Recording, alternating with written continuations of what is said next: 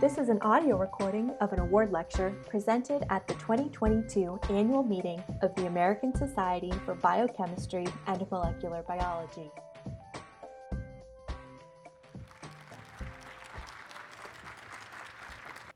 Thank you so much for that introduction, Sonia. And I understand we won't have questions at the end, so if you want to hear more about what happened in El Paso, we can do that as well. It is such an honor to get this award generally, and it's an honor to receive it from you.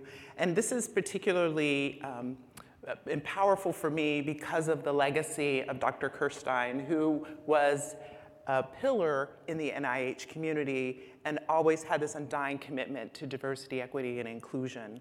And so I'm really honored to receive this award. And when I was thinking about what I wanted to talk about, I was trying to frame it in the context of this history of Dr. Kirstein and where we are. And that's where I came to the title of my talk, thinking about not only diversity, but beyond diversity, building a culture of inclusion in science. And so just to give a sense of where we're going, the outline, I want to start with a framework for understanding diversity and inclusion, building a culture of inclusion at an institutional level, building a culture of inclusion on a more individual level to think about student success. And I want to say a bit about the personal impact of inclusion on me, and I'll say a little bit about some of my science. So just thinking about the framework, I think it makes sense to start with some definitions. So diversity is the condition of having or being composed of different elements. So diversity of ethnicity or racial diversity, gender, sexual orientation. But when we think about diversity in this way, it's sort of a numerical. It's like a number, right? And so what is the difference between diversity and inclusion? Inclusion is more of a practice of providing access and opportunities and resources and ultimately a sense of belonging. And so it's a feeling. So the difference between diversity and inclusion are practices that get from a number to a sense of the individuals within that community. And so, no surprise, diversity and inclusion are not the same. And so when I think about diversity and inclusion, I think diversity can almost be seen as being on a continuum, where the picture shown on the left is an example of diversity. There are different individuals in that group, but obviously it doesn't appear to be sort of the optimal version of diversity. This is also diversity, where there are different individuals and they're in the kind of general vicinity, but I think if you look closely, those individuals in the larger circle are not affected, they're not changed by the individuals in the smaller circle. And so for any undergraduate or anyone who's been part of a diversity program that didn't have as its motivation inclusion, this looks very familiar, and it looks like tokenism.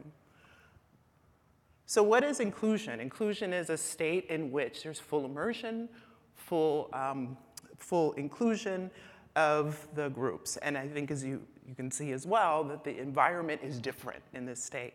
So inclusion is a feeling. And I kind of like thinking about it this way. Diversity is sort of being invited to a dinner party. Inclusion is having a seat at the table. But ultimately, belonging is being glad you're there.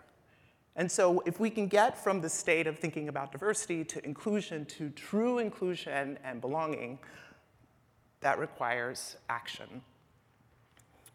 And so I want to just take a moment to unpack this idea a little bit more and think about sort of the image on the right is intended to illustrate an important point, that to get from diversity to inclusion, it requires reflection at a personal level and at an institutional level. And so the first thing to examine is the question of why.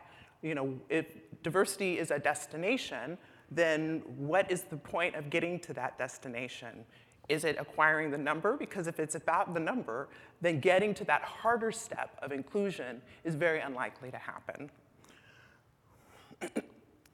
And so one of the conversations that's happened more recently in the last several years is an understanding that science is better if there's science done by a diverse population of people.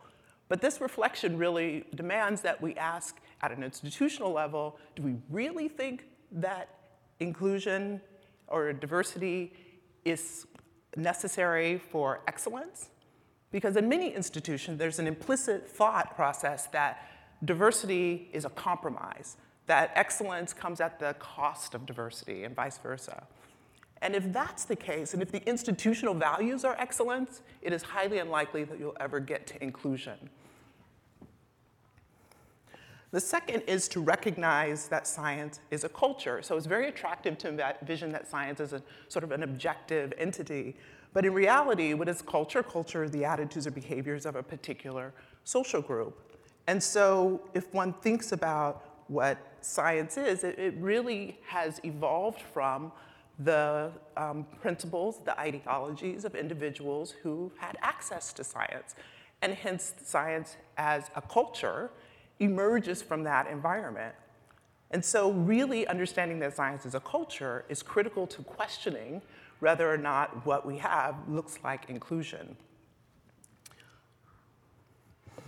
And so then the next, thinking about kind of the transition from diversity to inclusion, the next necessary element is that we have to be willing to challenge assumptions. So let me illustrate this point. So this is an example, of an ecosystem, right? It's rich, it's diverse, and here's another example of an ecosystem, which clearly doesn't have the same qualities. So if we're challenging our assumptions, the questions that one can ask is, how can these fish on the left change so that they can adapt to and survive better in the environment? Okay, that's one way of phrasing the question. But another way of phrasing the question is, what's in the water? And so if we think about what's in the water, that question can only be asked if we understand that science is a culture, and a culture is not fixed. And so while it's very difficult, it is in fact possible to think about the culture of science as something that can foster diversity optimally. And so another illustration that I like is something like this, in trying to understand why sometimes it's hard to get from diversity and inclusion and what the role of culture is. So it's, for example, there are two fish, they're in a pond, they're frolicking about, and then a turtle walks by and leans over and said, "Hey, how's the water?" and walks off. And the fish look at each other and they say, "What's water?" Right? It's this thing that is so ubiquitous that we don't even question it. I mean, besides the fact that they're fish and turtles talking, it illustrates the point that understanding culture is critical to getting at institutional change. And then finally, it's necessary to examine the structures, systems, and practices, and being willing to change them. And so, culture is challenging because culture is what embeds our systems and our structures. And so in order to get to the point of inclusion, those have to both be challenged, and we have to be willing to change them. So I can give one example. At my institution, one of the observations is that there was a disparity, particularly in lower division classes, for students from underrepresented groups and the rest of their classmates. And so one of the assumptions can be that those students are just not prepared. Another assumption is that maybe we look at how we do the processes and procedures in the classroom that affect student outcomes. And in fact, what we found is that classes that were graded on a curve tended to have the worst grade disparities. And so the switch from grading on a curve to straight scale, where the standards were clear to everyone, almost eliminated those grade disparities. So the systems and structures are things that have become embedded because of practice, and questioning those is essential to transformation. And so as I think about my kind of role, as Sonia mentioned, I've recently become dean. When we think about the culture of inclusion, one of the things that really drives our thinking about it is how do we get to student success? And there are really three pillars that have been the focus of my work and career: thinking about student-centered activities, thinking about the kind of pedagogy and curriculum that drives student success, and then, of course, the key element are faculty and faculty involvement. And so I want to be really clear from the beginning, when I talk about student-centered activities, I'm not talking about changing students. I'm talking about thinking about what it takes for students to be successful, and then embedding those and aligning those with the curriculum and pedagogy to support that. And so I'm going to tell you a little bit about some of the work that I've been excited about doing in my time at UCLA. And I'm going to start by illustrating something that really was a big motivator. And this is, I know you can't see all the details, so I'll describe it. These are the national statistics about STEM persistence, or how likely are students who start with an interest in pursuing STEM, how likely are they to achieve a STEM degree. And on the far left with the dark bars are white students, and then, because it's hard to see, I just pinpoint, for example, African American students. And so the national STEM persistence for white students is about 56%, based on the 2019 studies, whereas for black students, it's about 33%. Okay, so one of the assumptions is that maybe they're just not capable, maybe they're just not ready. But then if you look at in social sciences, so that's STEM on the far left, if you look at social sciences, the difference between the persistence is dramatically different. And in fact, if you look at humanities, students in the humanities who are black students are more likely to persist. So is it the student, or is it in the water? And when we even looked at the statistics at UCLA, where we are lucky to recruit outstanding students, right, our persistence rate for underrepresented students ended up being still much less than for their non-underrepresented counterparts, despite students were coming in with comparable GPAs, and despite the fact that students of color were tending to be more aligned with science degrees than other students. So what's the disparity? Is it in the water? So one of the questions is, what do we do to affect persistence? And I love this work described by Dr. Mika Estrada at UCSF. And what I like about it is it's taken over 1,000 students and many programs to try to understand what are the determinants of whether students are going to persist in science.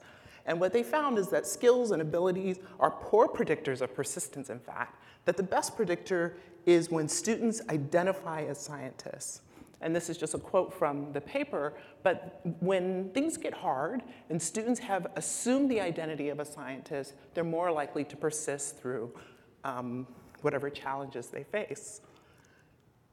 And so I think what this study illustrates comes back to this idea that inclusion, that the difference between inviting students to come into STEM and feeling included is the key to persistence and that idea of scientific identity.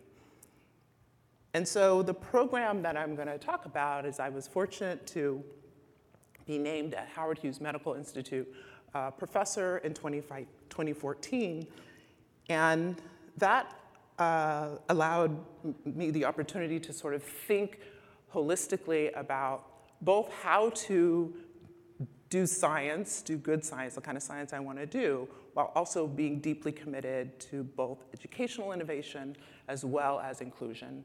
And so from that, developed the Howard Hughes Medical Institute, UCLA Pathways to Success program. It's a multi-tiered, evidence-based approach to student persistence. But the focus and the key embedded piece of it was to think about this idea of scientific identity and pedagogy to support scientific identity. And so I'm going to describe kind of the hallmark of the program that I'm really excited about. And that's a course-based undergraduate research experience, or CURE, called the Collaborative Undergraduate Research Lab.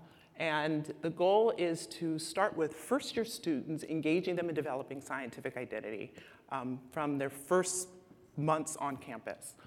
And my lab studies RNA splicing, and so this lab class is directly connected to splicing because that's what I know. So features of the course, it's a 6-hour-a-week exploratory lab. The students expect that they're working toward publishable results. There's a didactic component to make sure that students are all starting on the same page, and so that there's no sense of being that there's the inequity of where students started. They attend several carefully selected research seminars, part of the departmental seminar series. And then they write a 5-page NIH-style grant proposal for their midterm, and as we know, being a scientist, you revise and resubmit, which is what they do for their final exam. And then finally, they do an oral presentation of their work. And so, again, really the goal in all of this is for students to think about what does it mean to be a scientist, but also participate in the practice of science. The things that drew us all to science, why not provide that as an opportunity for students? And so the lab itself is a genetic screen. We use yeast, Saccharomyces cerevisiae, to dissect the function of key splicing factors. And so the overview, they do an insertion mutagenesis with a disruption library, and then they, starting with a temperature-sensitive splicing mutant, they select suppressors of the temperature sensitivity, analyze splicing, and then do whole genome sequencing to identify the site of integration. And so on the left is a schematic, and on the right is one of the groups of students. So I'll just show you an example of the results. These are some of the suppressors. They isolate RNA and compare at the permissive and non-permissive temperature. They compare splicing using RT-PCR. And then this is an example just that they do the bioinformatics. Okay, so this is what they do over the course of 10 weeks. Some pictures of the students. I think what is really exciting for me is that they get original data and they're making discoveries. And so you can see this is them in their final presentation. And it's always exciting to see how much they own the data. But it's actually also the outcome for students that I think is particularly exciting. So what we do is we do a pre-test and a post-test with questions designed to try to capture whether we see a change in students' identity as scientists and engagement as researchers. And so we ask, for example, a question, I understand what it's like to do research. And this is just a couple of sort of randomly selected students in 1 year to give you a sense of just on an individual level what the change looks like. And so even if we start with students who have pretty low sense of what they know what it's like to be a scientist compared to the end, we see significant gains. And similarly, even with students who start off with a more maybe sophisticated sense of what they think it means to work in the laboratory, also see gains. And if we look over a 5-year average, this is really consistent that out of a scale of 5, that in the beginning it's 3.2, then by the end it's a sense of they understand is 4.7, 4.69. And then the question whether they consider themselves a scientist, similar kind of analysis, where we see significant gains, almost independent of where the students start. But I love this quote from one of the students who described that they learned what it means to be a scientist and that they love it. And this actually comes from a student who's now in an MD PhD program at Columbia. And similar gains over the 6-year average. And so in addition to sort of thinking about what the impact is on student awareness and sense of scientific identity, I think where some of the numbers I think are where we're particularly excited is that with the students who go through the program, we see a 5-year persistence rate that is about 97%, maybe a little higher. And I think it's interesting to kind of unpack, and we're doing the analysis, unpack the students who don't stay in STEM, and we live in LA, 2 of them are acting, so. But the majority of the students also, I think what's also important, participate in some mentored research experience. At UCLA, that's generally a high number, about 56% of our students participate in research, but of the students who go through the program, it's 79%. And so the ones who you are seeing here, these are a group of students who are at an awards ceremony at the annual Biomedical Research Conference for Minority Scientists on the right, and on the left, students presenting on campus. And as much as I would like to believe that all the students want to go and study RNA splicing for the rest of their time at UCLA, some do, but many don't. And this just kind of gives an example that starting with that experience, they take research with them to their next stage. And so these are just some of the students and some of their publications. So the take-home messages for me have been as follows. First of all, early authentic research experiences affect scientific identity. Demystifying the practice of doing science should start early to build identity, things like grant writing, seminars, and making the assumption that students are questioning our assumptions, right? Making the assumption that students are fully capable of engaging at that level. And then first-year students are energized by fundamental research. And so I would just want to take a moment before I go on to acknowledge Nothing that we do that's exciting happens in a vacuum. And I've been extraordinarily lucky to work with terrific people. These are all people who've been in my lab at various times. So Azad Hussain is a research scientist. We've worked together for many years. He's a brilliant scientist, but we teach the course together. Evan Merkhofer is a former postdoc in the lab.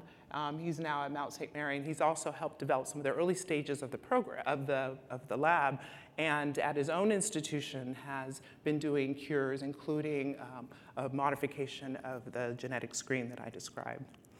Stephen was a postdoc in the lab who developed the bioinformatic workflow that we use for the lab class. And then the three individuals on the right are three terrific graduate students who I've had the good fortune to work with, who all worked as TAs for the class, but also did a great job of sort of coaching students through the process of writing grants and doing the kind of things that we do in the lab all the time. So if I go back to my take-home messages, I think for me, one of the most significant messages is to understand that research, not only are students energized by doing fundamental science, but also research is energized by the contributions of the students. And I want to highlight this by just telling a little vignette about some of the science in my lab that has been influenced by the work of the students in the collaborative undergraduate research lab. And so this is another picture of one of the other classes, and I've highlighted two students, Mariah Clark and Louis Torres, who identified an interesting mutant in our screen. And so this just shows their data. This is a dilution analysis in which the cells are spotted onto a plate at the permissive temperature, which you can see at 25 degrees. The cells are fine, and at the elevated temperature, this is the example of the temperature sensitivity. But with the insertion mutant, which is shown on the bottom, we see this beautiful suppression. And so this is kind of was work that was done by Mariah, the student described in the photo. And so one of the things that was surprising, though, is that even though we saw suppression of the temperature sensitivity, we didn't see, when we analyzed splicing, we didn't see a suppression of splicing. And so, of course, this was kind of curious, and my first inclination is, you're a freshman, who knows what happened, let's move on. However, the student, one of the students who identified the mutant, Mariah, joined my lab and worked closely with the graduate student in my lab, who I'll talk a little bit about in a moment. And what we identified is, in fact, something interesting. So the insertion was in a gene encoding a protein called PBP1, and it was in a region of the protein region of the gene that encodes the low complexity domain of the protein. So a few things about PBP1. So it's the yeast homologue of ataxin-2. Ataxin-2 was identified as a genetic determinant of spinocerebellar ataxia, and poly-Q expansions are associated with ataxin-2 aggregation. Mutations in ataxin-2 and RNA-binding proteins contribute to ALS. And so what's interesting about it is it's starting to draw these connections between the potential low-complexity domain and the RNA-binding activities associated in splicing. And ataxin-2 or PBP1 are components of a cytoplasmic stress granule, and the low-complexity domain regulates the aggregation. And so the question, of course, that arose from the screen is, why does disruption of PBP1 suppress a growth defect of a splicing mutant? So what I'm going to do is I'm going to show you the people who did the work, and then I'm going to summarize a lot of hard work here. So Samantha Edwards was a graduate student in my lab. She just recently graduated, and she was a TA also for the class. Mariah on the left was from the class. Nate was an undergraduate who was working in my lab. They teamed up to pursue the project, and now it's being finished by Christopher Avalos, who was also one of the Kroll students, and he's amazing. He's applying to MD PhD programs this upcoming year. If you see his name, he's phenomenal. So what did they observe? So I'm just summarizing some results. The question, why is wild-type PBP1 toxic when splicing is defective, such that disruption suppresses this temperature sensitivity? And what we find is that domains of PBP1 contribute to toxicity. So we did this by mutating the RNA binding domain and the low complexity domain, and found that those also suppress the temperature sensitivity. Splicing factor mutants in general can suppress can be suppressed by the PPP1 mutants. And so in general, mutations that cause accumulation of unspliced RNAs can be suppressed when those features of PPP1 are removed.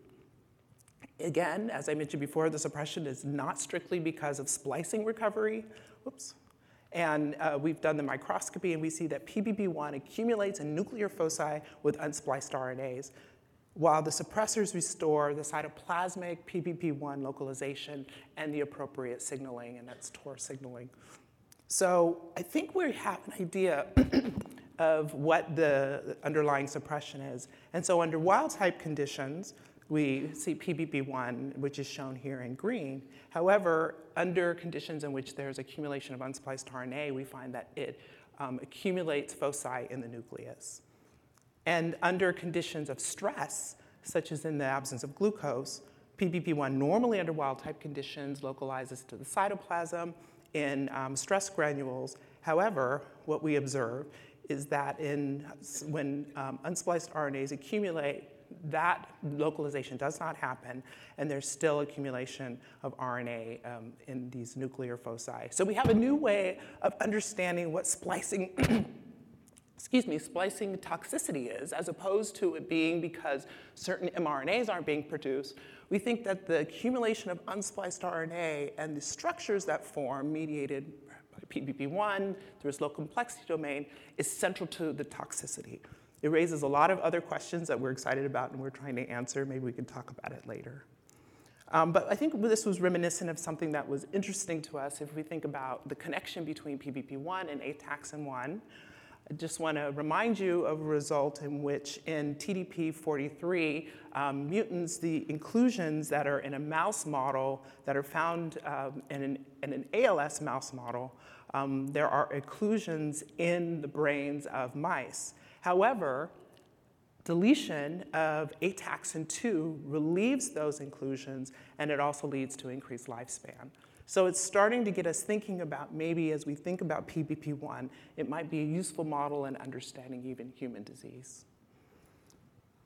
So if I can circle back to this, where this started. So one of the things that I want to emphasize is that as we think about kind of what does it mean to have a culture of inclusion, a key for student success, particularly as academics, is thinking about making it student-centered. What does it take for students to feel engaged in the scientific enterprise? And that's key to motivating how pedagogy and curriculum are adjusted in order to achieve an inclusive learning environment. But even if there is diversity, if we manage to kind of collect or get a group of students who look different engaged in the classroom, ultimately, it can never be operationalized unless that's happening in the context of a culture of inclusion, and that's on us. That's the work that it comes at the level of the institution, of the faculty, of each of us individually. And one of the things that I've learned very clearly is that for the betterment of science and the quality of research, it is absolutely worth the work. And so I'd just like to stop by and acknowledge the people in my lab. And I've been extraordinarily lucky to work with amazing graduate students, undergraduates, and postdocs. I talked a little bit about Azad, who's helped lead the course that I described. Some of the undergraduates who joined my lab, like Chris and Mariah, who contributed to the data and the story that I told at the end. But there are other members in the lab who mentor students, who do lab tours, who are deeply engaged and committed to inclusion. And I've been really lucky to attract people to the lab who share that value. And finally, of course, I want to acknowledge and thank my funding, in particular HHMI. And one of the things that I just want to plug and value is that the idea that excellence in science and diversity and excellence in teaching is something that has always been a value of HHMI, and so I feel extremely honored to have benefited from that trust. And so thank you.